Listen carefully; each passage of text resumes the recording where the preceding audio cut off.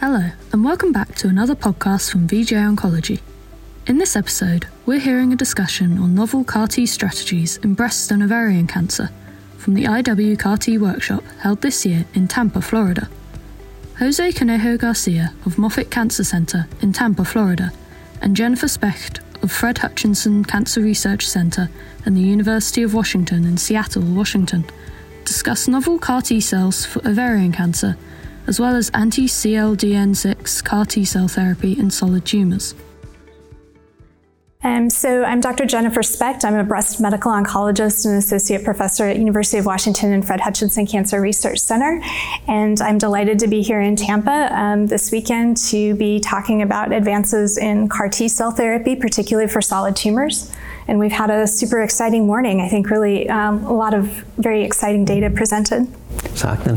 And my name is Jose Conejo Garcia. I work here at Moffitt Cancer Center in Tampa. I am the chair of the Department of Immunology and co-leader of the Immuno-Oncology program. I work on understanding and targeting mechanisms of immunosuppression in cancer and developing novel immunotherapies, including CAR-T cells, with an emphasis on ovarian cancer. So very exciting events this morning, good advances and very good discussions indeed. So I was excited to hear about some newer techniques, particularly the idea of using not just a typical SCFE antigen targeting, but the idea of using the entire hormone. I was really impressed with this notion and the work that you presented with the follicular hormone receptor. So many thanks. Yeah, I was wondering what other uses may be relevant for the CERT type of technology, as opposed to a typical CAR-T cell. Yeah, thank you. We came to this approach basically because we couldn't find a good antibody motif to be used to direct our CAR against the receptor of the FSH hormone, and eventually we came to the realization that we couldn't be better than millions of years of evolution in terms of sensitivity. And we also think that the use of an endogenous molecule could be perhaps superior to an artificial antibody that could be at some point recognized by the immune system, perhaps not. So we thought about other approaches.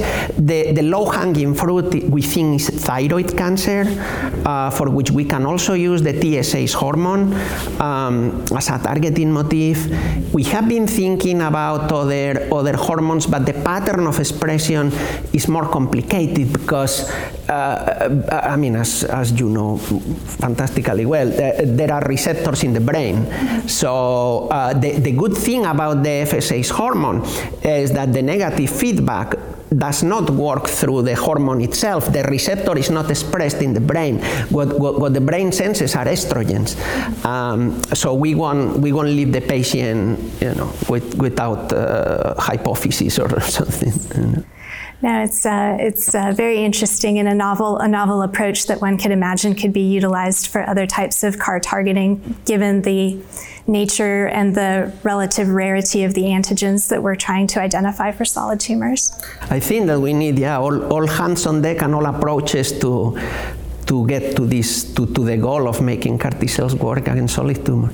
But I was very impressed about your trials and the approaches that you are following, and especially the fact that you are targeting breast cancer, which is, with the exception of triple negative breast cancer, is quite resistant to immune checkpoint blockade and is considered kind of a cold tumor. And I am very impressed with the results that you are getting, and I think that's super promising. Yeah, I think that the major thought has been is that our work with CAR-T and solid tumors globally has been not that impressive yet. But I think that honestly, the data that we're seeing in our session from both Dr. Shah and from is really suggesting that we're making some strides, and so that this sort of notion that it only works for CD19 or BCMA in terms of CAR-T cell therapy, I think is really starting to be overturned, and that's very, very exciting. Yeah. Dr. Alsdorf's work as well was with the response rates was very, very impressive. Was very impressive to me too, especially the fact that the most durable response that they found was in ovarian cancer.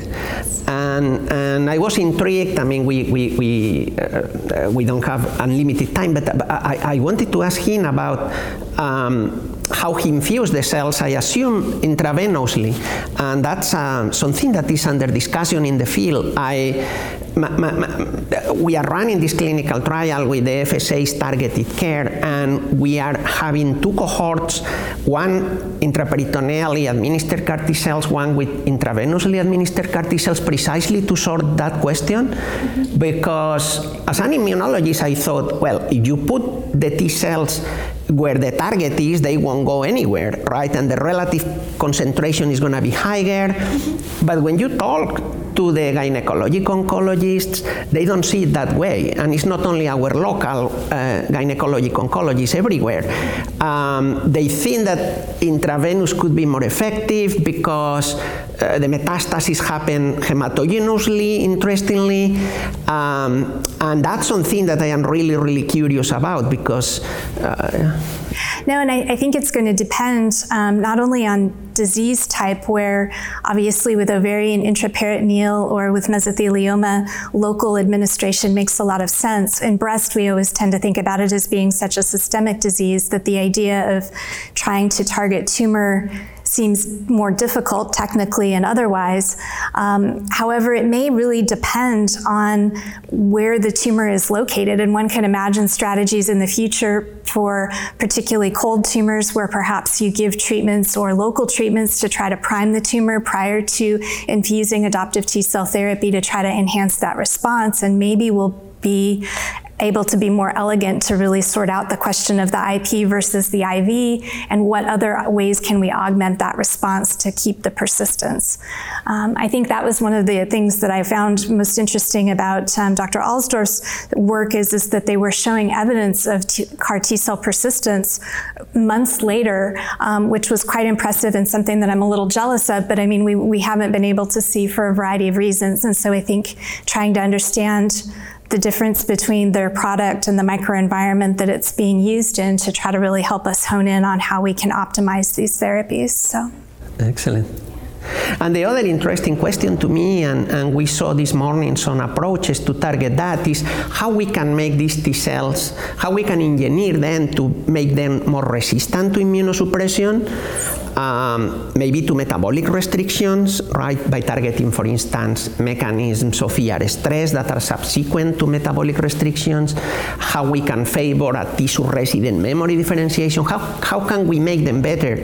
I think that's where the field eventually will go, right, as long as we have a specific targets.